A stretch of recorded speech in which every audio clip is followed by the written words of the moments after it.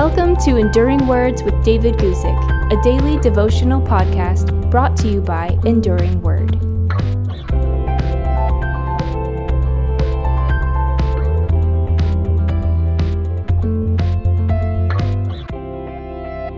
Today, I'd like to read to you from 1 John chapter 3, verse 2, and talk to you about seeing clearly.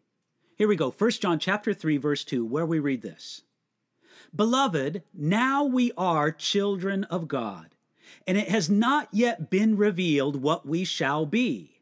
But we know that when he is revealed, we shall be like him, for we shall see him as he is. In this verse, the Bible gives an amazing promise.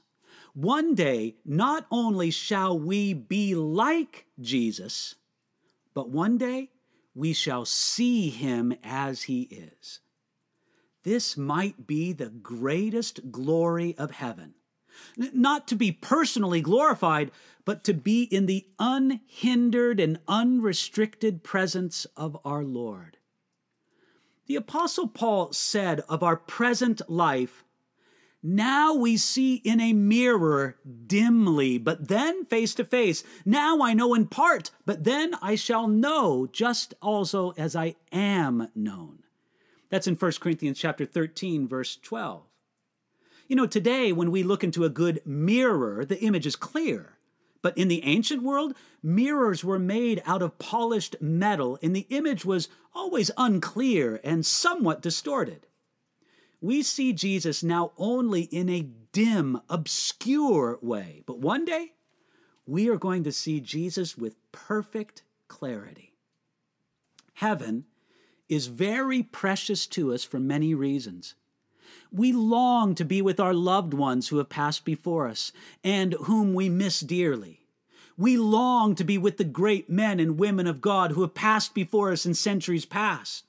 We want to walk the streets of gold, see the pearly gates, and see the angels around the throne of God worshiping him day and night.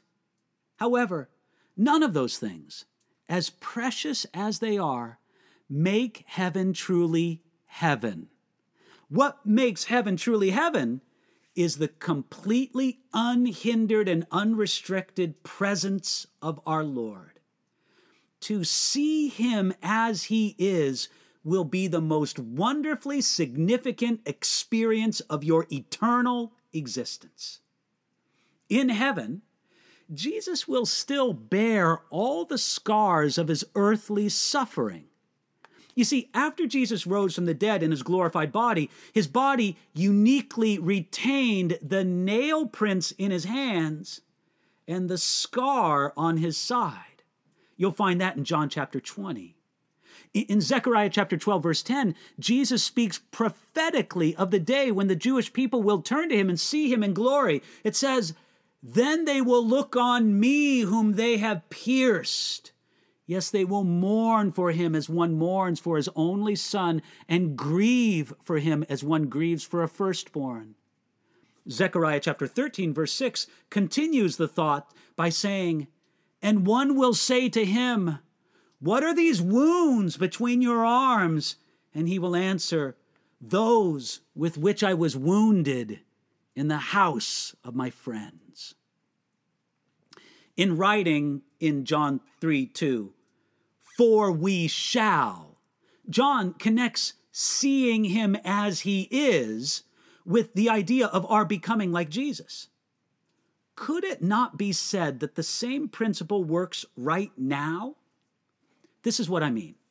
To the degree that you see Jesus as he is now, to that same degree, you are like him in your life. Today, here's a challenge question. How clearly do you see Jesus? It's going to be evident in who you are and in what you are becoming.